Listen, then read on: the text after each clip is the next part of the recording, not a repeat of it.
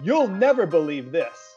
A pastor and a rabbi walk into a podcast To discuss how faith and tradition should inspire but not limit us. Yeah, we talk about stand-up comedy, And surfing, religion, family issues, Doritos, hemorrhoids, the Bears. and absolutely nothing at all. You'll have so much fun, you'll never believe we're actually religious leaders.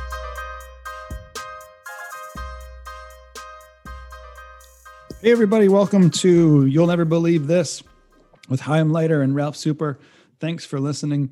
The day we're recording this is Martin Luther King Jr. Day. And so we're going to focus primarily on his work, his legacy, and how we can continue to do the work that MLK was really focused and driven and called to. And so thanks for listening. Jamie, welcome. How are you?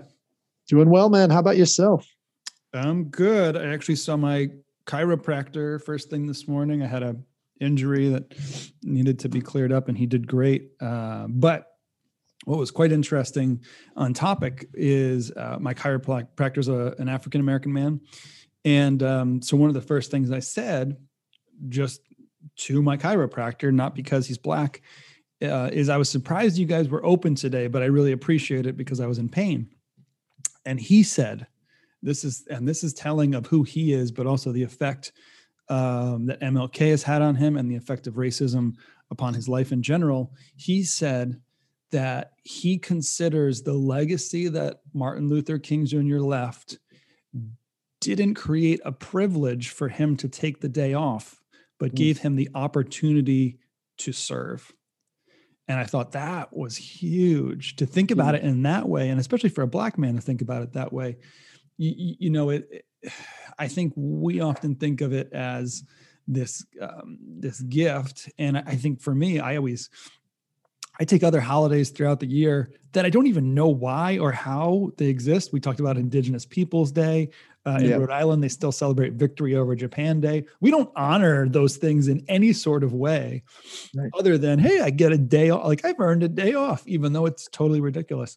When he didn't see it as an opportunity to stop working or not do what he's gifted at and has the privilege of doing, but he wanted to honor MLK Jr.'s work by serving people. And I thought that was remarkable. And that was a huge testament both to this chiropractor and just his integrity, but also to the work that we honor and celebrate and try and remind ourselves every year of what we haven't done to really become more equal, undivided, and appreciative of people of all different races. How is it that that you honor this day and MLK Jr.?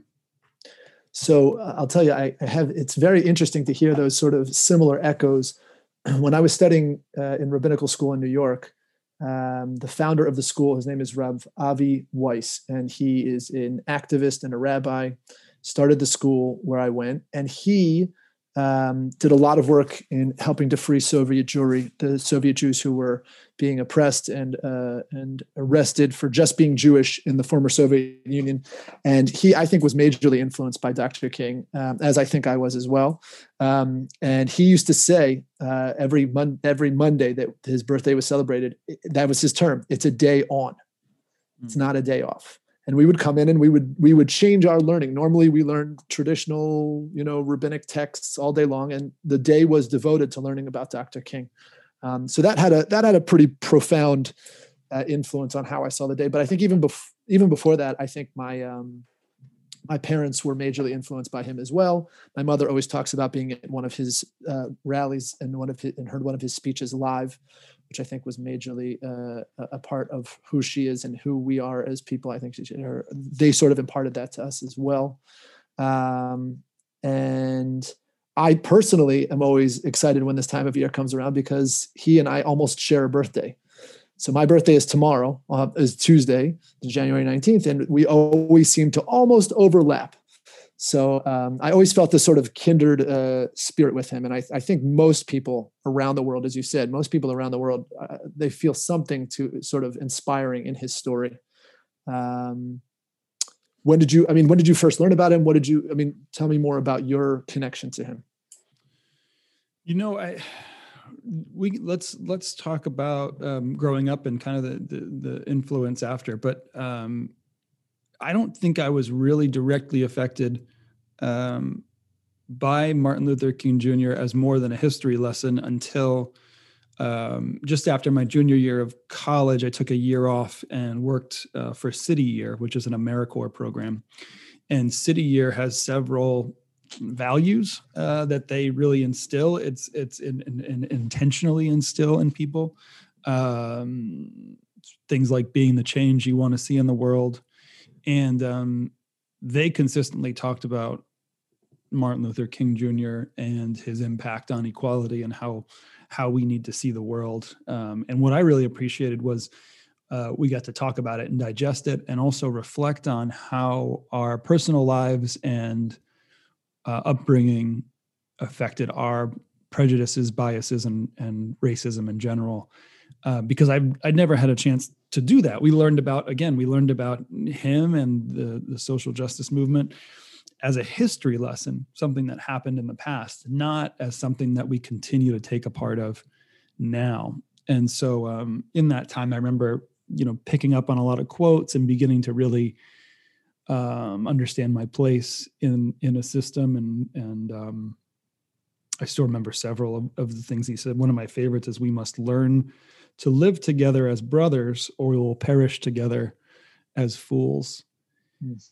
And I thought that was powerful for me at the time, because I was already a well-trained leader from summer camp and churches.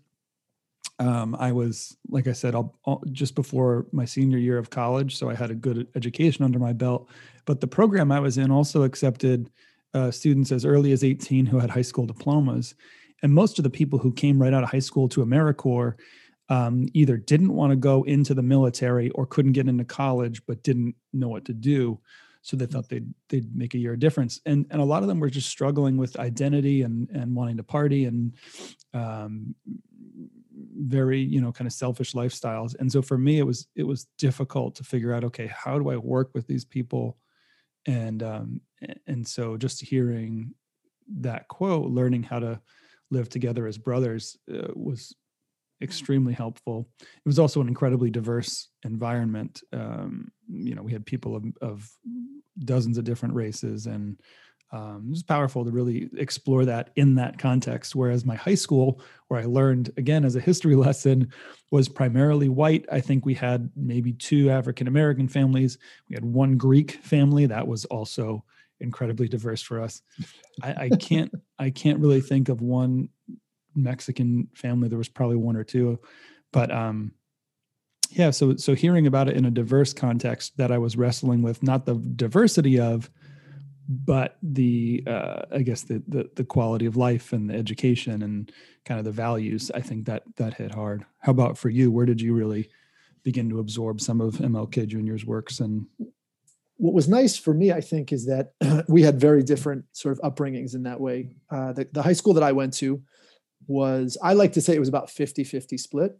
It was, there was a lot of diverse population in the high school, to the point at which one thing I felt was missing was, I don't feel like I had a lot of friends who weren't Jewish and white. Like, that's sort of the place that I sort of found my comfort zone in, if you will. I mean, I think there was one person I was friendly with in high school who was Black, and I had a good connection with him. And in school, I think everyone sort of flowed in between. It wasn't like, we had pockets of these people are, this group sat in this table, that group sat at that table. It was a lot of intermingling, and I never felt that anyone sort of ostracized any one group or any people, or tried to stay away from specifically any group. There was no talk of people's race as sort of a derogatory thing in general. But what was interesting was, when I got to college, I think things kind of flipped. There was the diversity of our, we both went to the University of Rhode Island. If you're a first-time listener, welcome.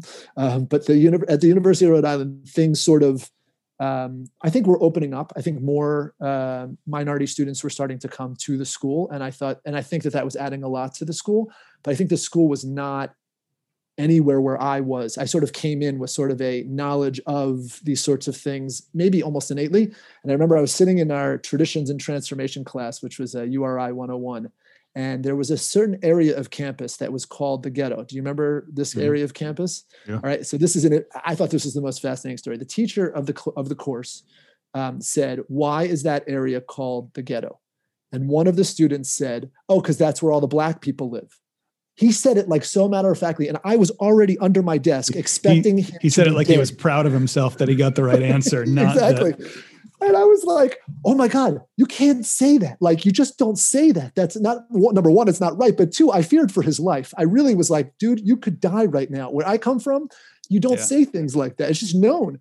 So what happened was, just to sort of bring the story full circle, which was very interesting, was that the woman said, actually, that, you know, people bounced around a lot of different answers. And it was true that a lot of minority students lived in that area of campus, but that wasn't the reason it got the term the ghetto. The reason it was called the ghetto was because at one point they were actually redoing the buildings, and they put those huge containment units in there, right? You know, those things that they look like a big dumpster.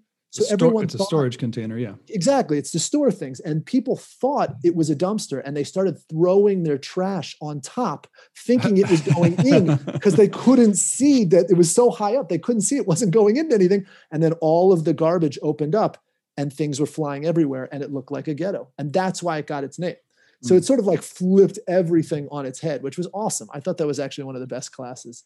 So that's a good example of how you experienced diversity, racism, prejudice. But what about specifically we had asked about your experience of Martin Luther King Jr. and his impact, quotes, and that kind of stuff. How did you experience him? So actually, I spent a lot of time toward the middle of my time studying in rabbinics to actually research and look into him as a person.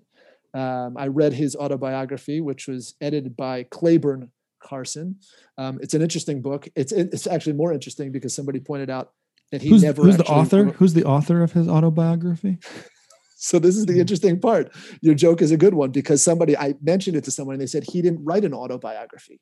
So basically what the book is a lot of collections, I think, of different writings of his, and they called it his autobiography. It's compilation memoir. Yeah. His compilation of memoirs. But a couple of things that he said that I found extremely powerful. By the way, I hope someone someday takes my journal and says this should be a book, because it'll just be ridiculous. Like, I feel like you read those things about these famous folks, and it's like, oh, those are profound and amazing. And my journal is like, had a good poop this morning. The funny part is, like, do you think that he knew when he was sitting down and writing in his journal, he was like, someone could one day read this, I better not write that. Yeah, that's right. When I write, I actually I struggle with that. When I started journaling, I was writing as if someone was going to read it. So I would like correct things and proofread. And luckily I had a therapist who was like, who are you talking to? Who's reading this? Who are you sending it to? I said, I don't know, but what if someone reads it? She's like, it's not for them. Anyway, it's for you. Right. So but now this contributes to my fear, because his personal journal is published. Anyway, continue. So yeah, this is definitely, you should fear. But what's interesting, I just think about him as a person. Number one, he talks about in the book that he actually felt sort of like he fell victim to, not victim to, but he was part of what's called Zeitgeist, right, in German, that he felt like this whole movement, it was going to happen one way or another. He just happened to be there at that time.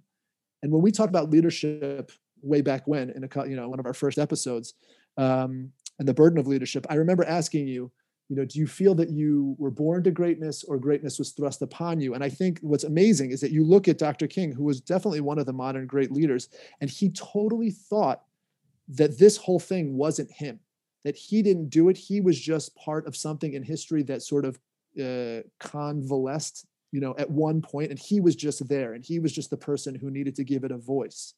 That's such BS, though. I mean, it's just a humble man. You know what I mean? Because it's obviously him stepping up to a greater need in the world that millions of other people could not do. You know what I mean? Like, right. So what he's saying is basically, if he lived now, he would be a part of the organic food movement. You know what I mean? Like, he'd suddenly be he'd sell green goods at the voice for food market. for farmers markets and such. And you're like, no, I think you were destined for this. And really the movement was on his shoulders in a lot of ways.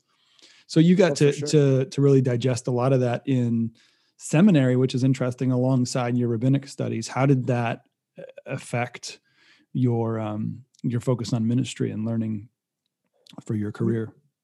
It gave me sort of, I'll tell you one thing that it did. It sort of gave me a focus that one needs to always have in mind all of the people around you and treat them with the greatest and utmost of respect, especially those people who might need more help. I think if one thing that one of my teachers sort of in his actual synagogue demonstrated, that he would always reach out and say hello to almost every single person in his synagogue on Shabbat. But if there was somebody of special needs, he was always there to give them a hug. And people, I mean, that to me was just sort of how important it is to reach everyone and make sure that everyone feels a part of what you're doing. That was first and foremost. When I actually left his school and came to Israel to study, that's when I picked up this autobiography, and I decided to sort of continue my learning of who he was as a man and sort of what his philosophical underpinnings were. And I think one of the things that's disappointing for me is that since I don't have an actual synagogue of my own, I feel like I missed something in that way. I don't feel like I'm the quote unquote, classic cookie cutter leader. And some of my sort of acceptance in being here in Israel and what was going to be my life when I decided to stay here was I knew that I wasn't going to go and sort of lead some sort of movement necessarily or lead a group of people in that way. And it was hard for me. I really felt like I had to make an active decision to say goodbye to that sort of dream. But again, if you're going with this humility that he had, he didn't feel like he did it. He just was there when it happened and stepped up. There's an amazing, actually, I'll say one more thing. There's an amazing teaching in what's called Pirkei Avot, which is the teachings of the fathers, which is part of the Mishnah, but it's a really interesting grouping of teachings where everything is almost like you could put it onto a magnet and stick it on your refrigerator. And I think one of the teachings that really I relate to him is that it says, "B'makom she'ein ish, lishtadel lihiot ish." In a place where there is no man, or person, step up and be the person to sort of do what need be done. And I think that's spot on who he was. The whole be the change thing. And I hear you, what you're saying about, not having your own community. That was a lot of what resonated with me of his beloved community works and the quotes about, his goal was that there was a beloved community.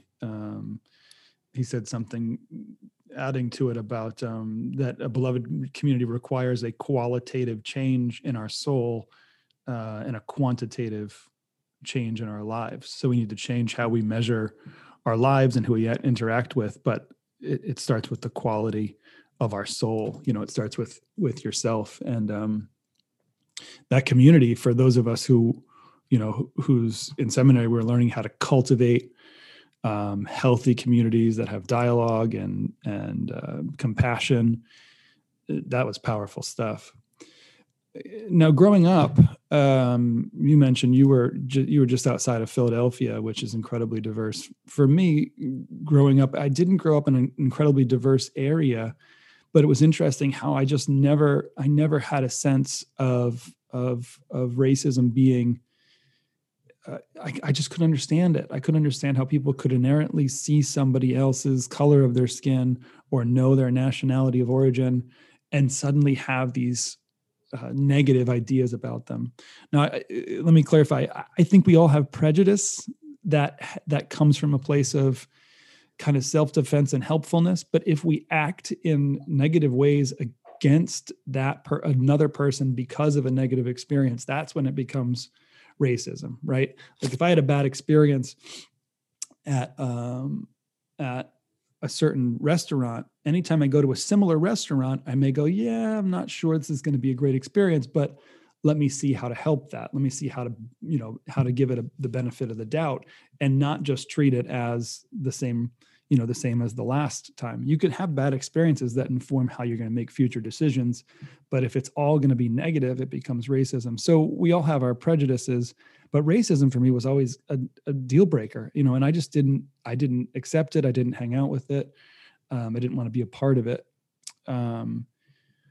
It wasn't until, probably when I became a pastor did I realize just that we can't just be covert about not being racist, but we need to be overt about changing the system, because we're so privileged to be able to have a voice in this game where Black folks, for instance, don't have, when they say racism is bad, or you can't treat people this way, they're seen differently than when I say, and that's, I realize I'm privileged, and I thought just being not being racist was the solution, when really the solution is being anti-racist. And as leaders, what MLK Jr.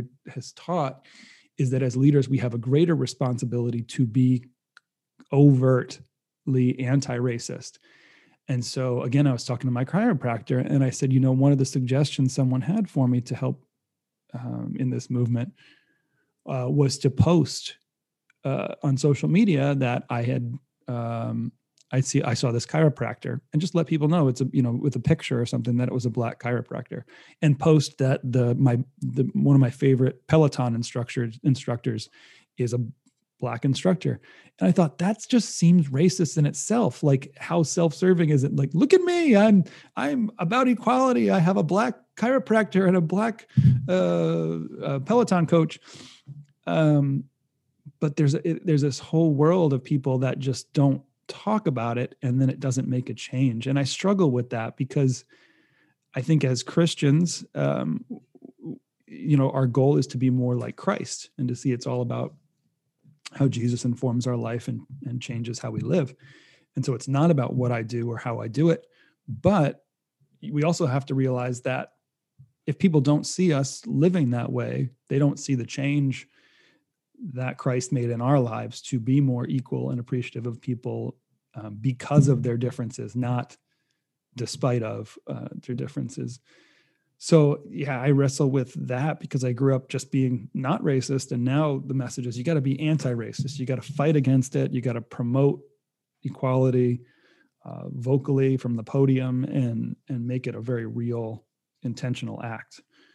Go ahead. Go ahead. I was just going to say, I hear what you're saying. And it's sort of like, in my mind, I don't know if I would term it anti-racist. What I would term it as is definitely more proactive, right? I think a lot of people have gotten complacent in the world as it is today.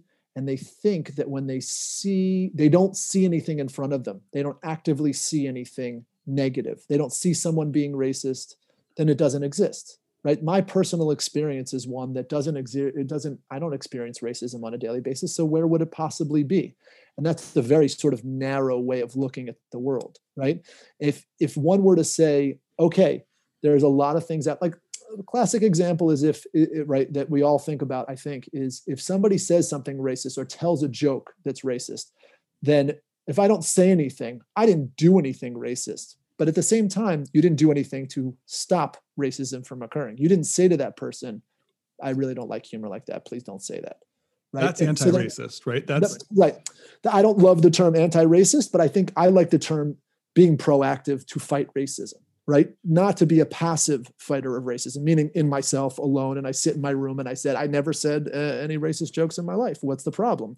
And saying, no, I'm actually going to, like you said, seek out ways to show people or seek out ways to make things better for other people, more equal, more open. And like, especially as a leader, right? As a spiritual leader, you have the opportunity to start these conversations, and you definitely have the obligation to do that.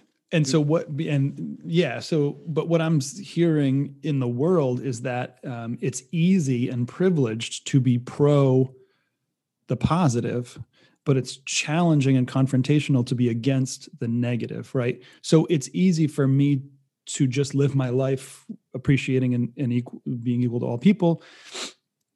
But when I hear a racist joke, or I see a company that has, all white folks, it's a challenge to me and my privilege to say, hey, this isn't right, or call it out. But that's what those minority and blacks and Mexicans and all other races, that's what they need us to do. They need people to speak essentially from the inside and say this, to call out the negative, because that's stronger. That sort of gives up this sense of, if I'm not in direct harm of a racist joke, it's much easier and safer to be quiet. Because if I call out my buddies who make a racist joke, they're not going to like me. But I would honestly rather live in a world where there are no racist jokes and I'm not liked by a couple of folks, Sure, than to be liked and know that there's a whole class and race of people who are being put down by it. And that's the hard work of being, that we need to do to make this change. We can't just sit by complicit anymore to this racism and say, well, I'm not racist, so it's not a problem. It's still a problem because we're not stopping it. And I think that's the other thing, is a lot of racism comes from a sense of entitlement and privilege. And so it's going to take people calling out that entitlement and saying, look, we get that you don't see it, but it doesn't mean it's not wrong. I had an 84-year-old man who had a wonderful career. And in a meeting, he said something that was sort of diet racist. Nice. Low calorie. Yep. It was racist. Okay. Maybe there aren't, it's like, maybe it's like being a little pregnant, right? He said, I'll say what he said. He said, why don't we hire one of those Mexicans to do it? Oh yeah. So that's what I mean. He wasn't, and so I said, it's not really appropriate to talk that way. And he said, well, what do you mean? I've been saying this my entire life, and they're cheaper, they work harder, and a few other things. Oh God. And I said, that doesn't mean it's not racist. And I felt like that was healthier to call out in that moment in a public meeting with his peers than to just sit back and allow that, because, you give them the benefit of the doubt and that behavior continues. But you call out the negative, you give it some negative punishment for the bad behavior, and that begins to diminish, or at least he sees that. And it's a blow to his, ego and entitlement. But the hope is that everyone has some sense of self-reflection and how they're a part of this. And, my biggest concern as racism gets to the public realm in groups, and protests and things like that, is that people are quicker to react and get violent or loud or shut down and not be a part of a conversation than they are to say, I don't understand what you said about not saying Mexican. I don't understand it. I've never done it, but can you tell me more? Or can I listen to find out more? And we need people to be more curious about those things than self-defensive and angry when they find those things out. When I was younger, I might have even been 11. You just brought up this memory for me. We used to go visit my grandfather in New York and down in Boca Raton, where all Jewish grandparents go. And, we would go visit him in Florida during the winter, and it was like our vacation. And I remember this one time we were driving together somewhere around Boca. Now, obviously there's going to be a wealth gap of a huge, margin in those areas. I remember we were driving and we crossed the train tracks, and he turned to me, and I think it was just the two of us in the car. And he said, all the blacks live on the other side of the train tracks. And I remember, even at 11 years old, I came back I didn't say anything to him. And I came to my parents and I said, how could he say that?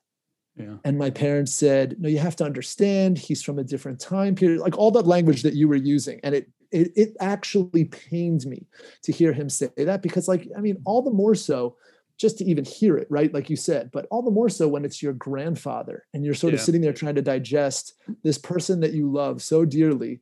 Well, that might've been a stretch for him, but I did love him very much.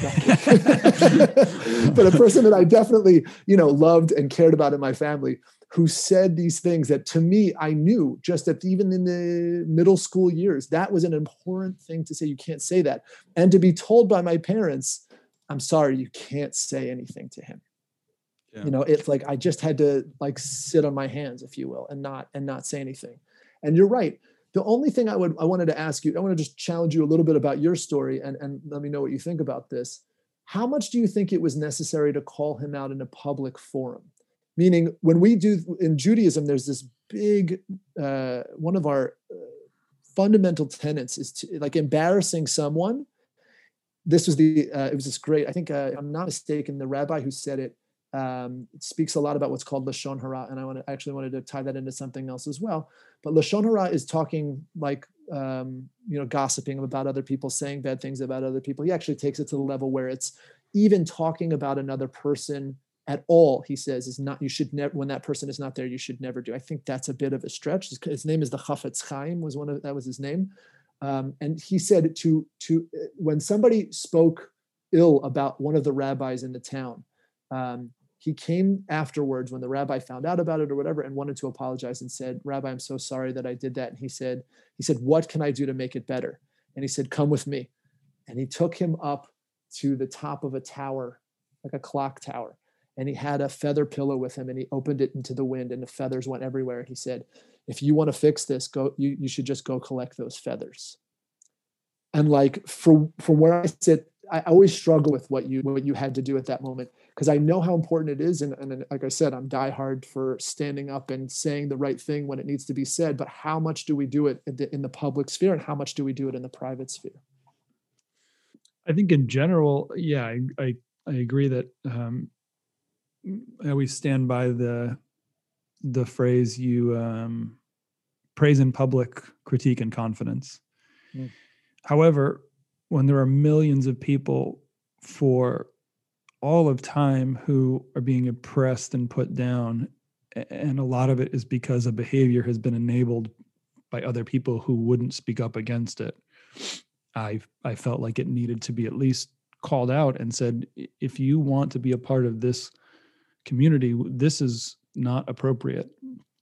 And it becomes safer for other people to call it out. Again, as a leader, people are always watching my behavior, whether I like it or know it. And what I call out in public is more likely to go away than something that nobody saw. And if I did not call it out, I just allowed and enabled him to do that and told the 8 other people in the room that it was okay, even if they would never do it. And those 8 people may say to themselves, I don't want to be a part of a community where this is allowed. And I was going to say, that's why it's perpetuated for so long. People like me are in my position who were afraid to call out that systemic, pervasive, bad behavior on a larger scale. And I talk with a lot of preachers who are wrestling with this, and oftentimes, no matter what we say on either side of any issue, we take heat from the opposite side, and we just have to be ready to say, was it worth it? And to be honest, on racism, it's become worth it to have some good friends who have been consistently beat up and burnt and not allowed the same opportunities.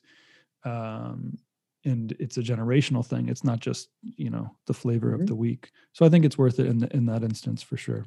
I was going to say, when I asked the question, then I remember, I also didn't know what was the demographic of the group that you were sitting there amongst. Like if I were sitting there in a room and he said something and totally didn't realize or was saying it in a way that I felt like definitely put another person down in the room, it wouldn't have been a question that you had to say it in a public way. You had to sort of come to the defense of the people who were being talked ill of. You know what I mean? Like, that's not a question. You know what I mean? But, and I guess I'm also being what we call dan l'chaf skut, which means I'm being overly, I give a lot of people a lot of credit, meaning the one person you said who said this, I would never think that would give anyone else the permission to say it as well. Do you know what I mean? Like, I thought that I imagined the rest of the room, like you had 99% of the room who was on the side of they would never say something like that. And everybody sort of went like, eyes, oh God, right. And then, so did you need to do it for everybody else? Don't know. But like, I hear you. There's definitely a need at this point, I think, in a lot of ways to come to the aid and defense of others. But mine wasn't, I didn't think anyone else would ever say something like that. I don't know, but I don't think they would have. But they need to know that it's safe for them to call out that bad behavior. You modeled it.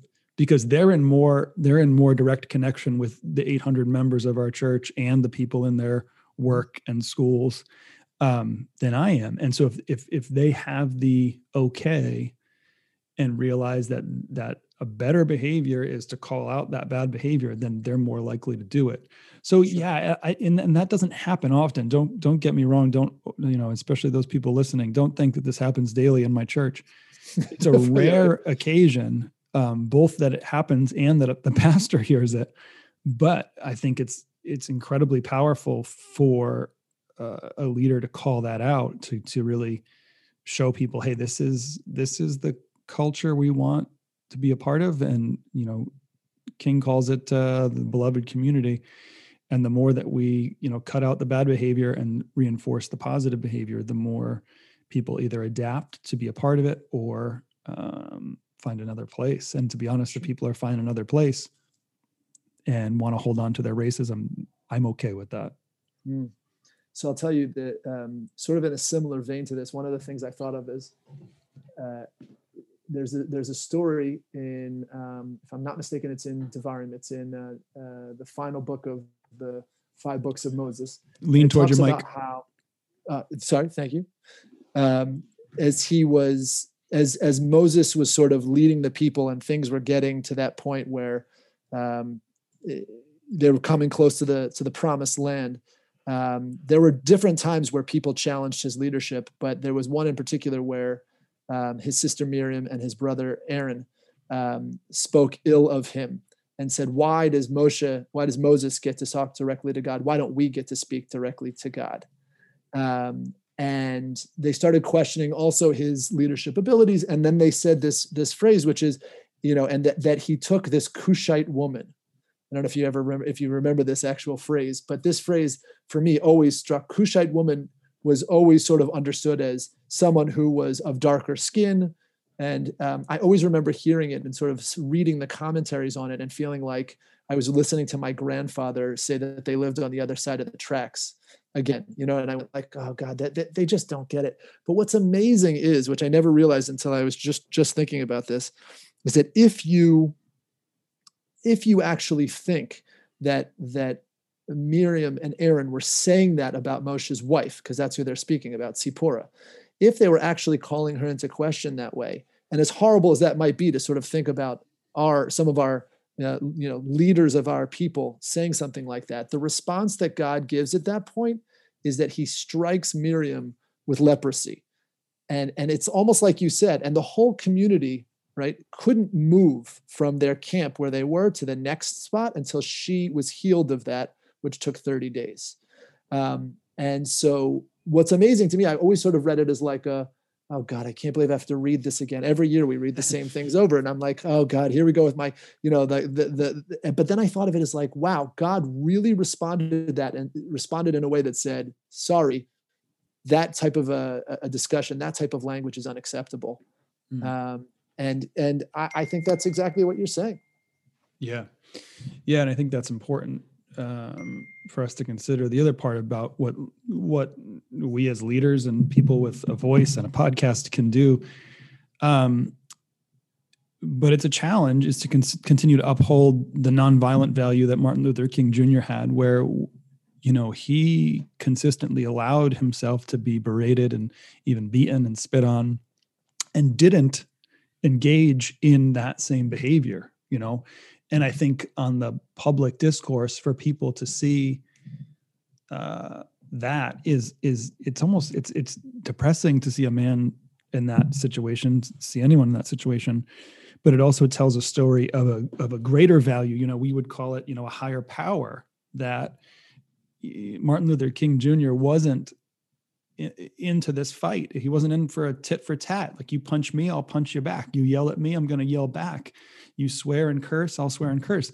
He was in to say, when he committed to nonviolence, when he committed to a beloved community, when he committed to be anti-racist, he lived it 100%. And so it's another, sort of greater responsibility, higher challenge for us, because it's easier to punch back. It's harder to say, I see your pain when you hit me, or I can see that you're vulnerable, you're struggling with being vulnerable when you yell and get loud. But that's what we need to end racism. We need people who are willing to stand by this 100% and take the blows. And the other thing I've seen just recently in the pastors' conversations is the one time a leader or a pastor that I've seen does fight back, does use nasty language, does give a low blow, it's over. They're no longer credible in the world of ending this thing, right? They're just as bad as those the racists who are making those attacks. But by trying to engage in dialogue and trying again and forgiving and then offering another opportunity, we're offering a better way for those folks. And again, it's a harder work, but I think it's worthwhile to engage with our brothers and sisters. And I love hearing from and reading from leaders of all different races who are undoubtedly 100% committed to this without compromising anything. For sure. I have a couple of quotes here from Dr. King that I'm just going to read them off. And if you feel like you want to weigh in, feel free to weigh in. The first of which is, he said, this is very powerful. He said, racial injustice around the world, poverty, war. When man solves these three great problems, we'll have squared his moral progress with his scientific progress.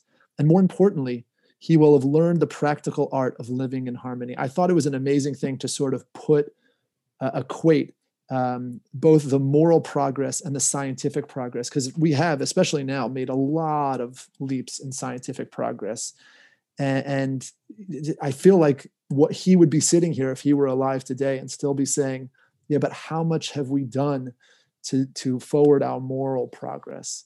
I don't know if we will have even come close to living up to his hopes, but I think we've gotten somewhere. I think we can always do better. Another one he said is, I'm convinced that if we are to get on the right side of the world revolution, we as a nation must undergo a radical revolution of values.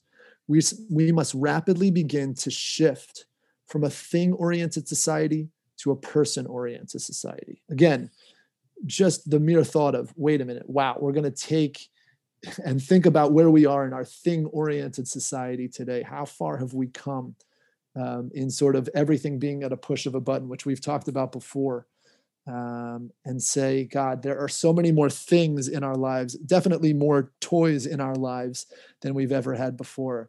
But if only we had more focus on the people around us, how much further would we be? And especially if we saw all of them as our equal people, that would be an amazing thing. Another thing that he talked about, which was also really powerful, we before have spoken, as I said already, we've already spoken a bunch about leadership. And I think when we spoke about leadership, I told you that my teacher also spoke about how all leadership starts as a solitary endeavor, and only later do people follow.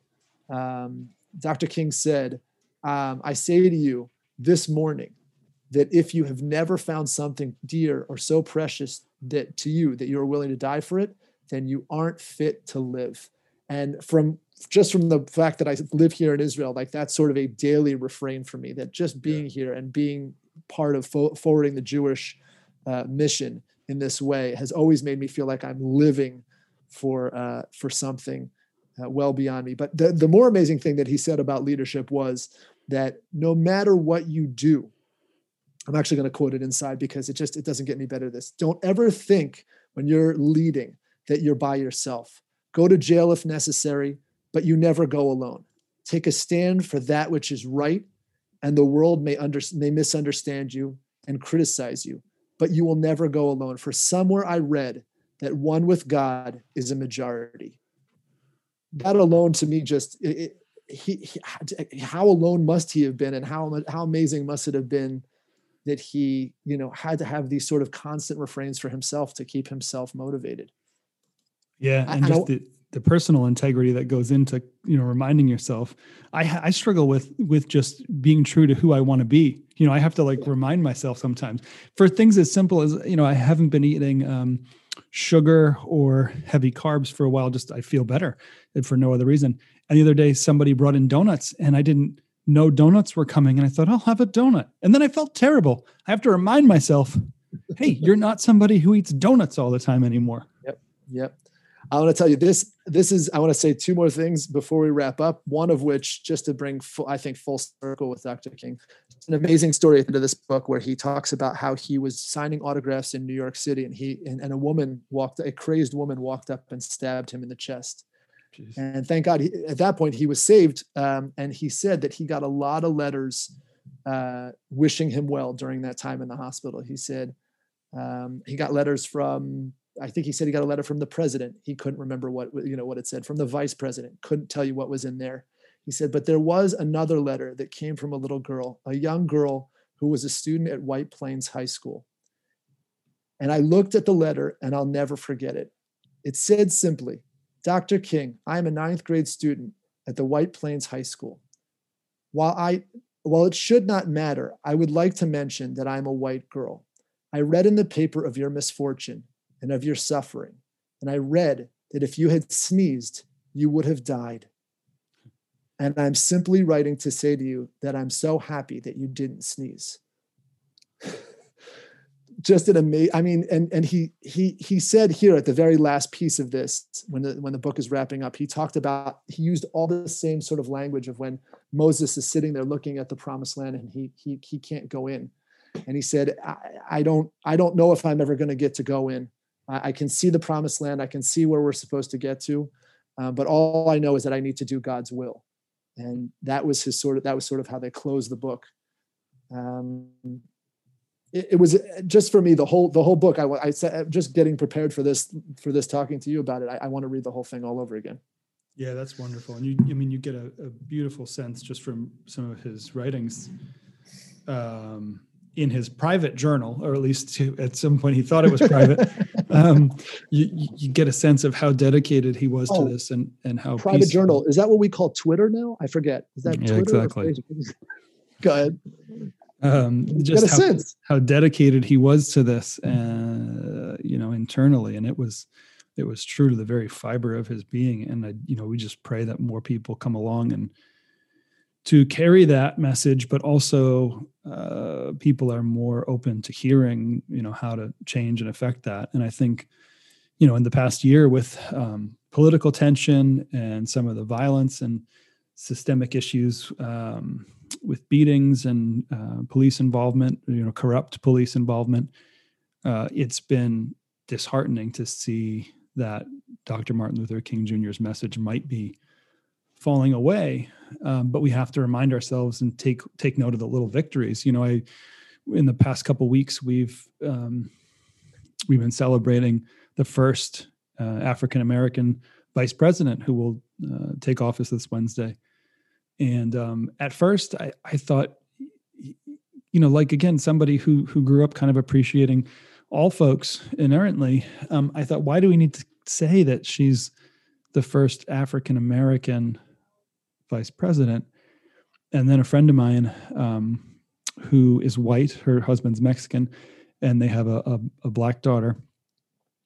They said when Kamala Harris was elected, essentially, she looked at the TV and she says, "She looks like me, Mom." Mm. And she said it in a way that she had a great deal of pride. And I thought, I wonder if there are entire races of people who were born a certain way, thinking that they didn't have certain opportunities simply because they didn't win the lottery of being white. Mm. It's just totally unfair, so we can celebrate, Kamala Harris. The other one that's not as prevalent is the Bachelor. It is the first African-American bachelor right now on the TV show, The Bachelor. And there's a lot of people. That tops all. Exactly. And I just kept thinking, why do we need to keep saying he's an African-American bachelor? He's a great guy. I mean, he's a lot better than the last guy. But that might not be saying much. But again, I think it's representation, right? If a huge percentage of the world is not white, why is it that all of the bachelors and all of the vice presidents in the past have been white males? that aren't inherently smarter or better at these things. There's just some system that kind of keeps them down. So anytime we can celebrate, it adds to all that. I just want to add in that I think just in the last couple of days, I only noticed it last night because we like to talk about these sort of things. So I'm going to end it on our comedy note. Chris Rock came out with a new special on Netflix, but it's actually just the extended version of Tambourine, right? But I don't know if you watched any of it. Did you start to watch it yet? So I just turned it on last night and watched the opening bit, and it's Chris Rock on, being interviewed by Jimmy Fallon on the, Tonight Show. And he is, first of all, killing it. I mean, he kills it. That's number one. But number two, in just amazingly that it came out right now, and maybe it was intentional, I have no idea. He spent that whole bit when he's talking to Jimmy Fallon, talking about the first time he went to the White House. And he talks about how it was when Obama was president, and it was, and everybody was coming, and it was like Jay-Z was there, Oprah was there, like all these people, all these Black people were there. And he sort of was just slaying. I mean, it's really one of his best. I mean, he's so funny anyway. And then all of a sudden he goes, which is what I love when comedians do this. He said, I mean, we were there in the White House, a place that slaves built. And there is a guy in front of us who is the president of the United States. Just that alone, I think Dr. King would be very happy with, Obama and now Kamala. Like there's definitely more representation, and thank God for that. But we all know we still have a lot of work to do. Yeah. Hey, I'd love to close out now with an opportunity to do the work that we're advocating for and to invite our listeners to end with just a minute of silence before we close. And if you've listened this long, please continue to engage in this, but just in silence for a moment and meditating on how can you help contribute to equality and end racism in the world and honor the values of Dr. Martin Luther King Jr. So we'll spend a moment in silence, and then I'll close out, and we'll end the podcast for today. Thanks so much for being a part of this moment of silence and honoring this legacy.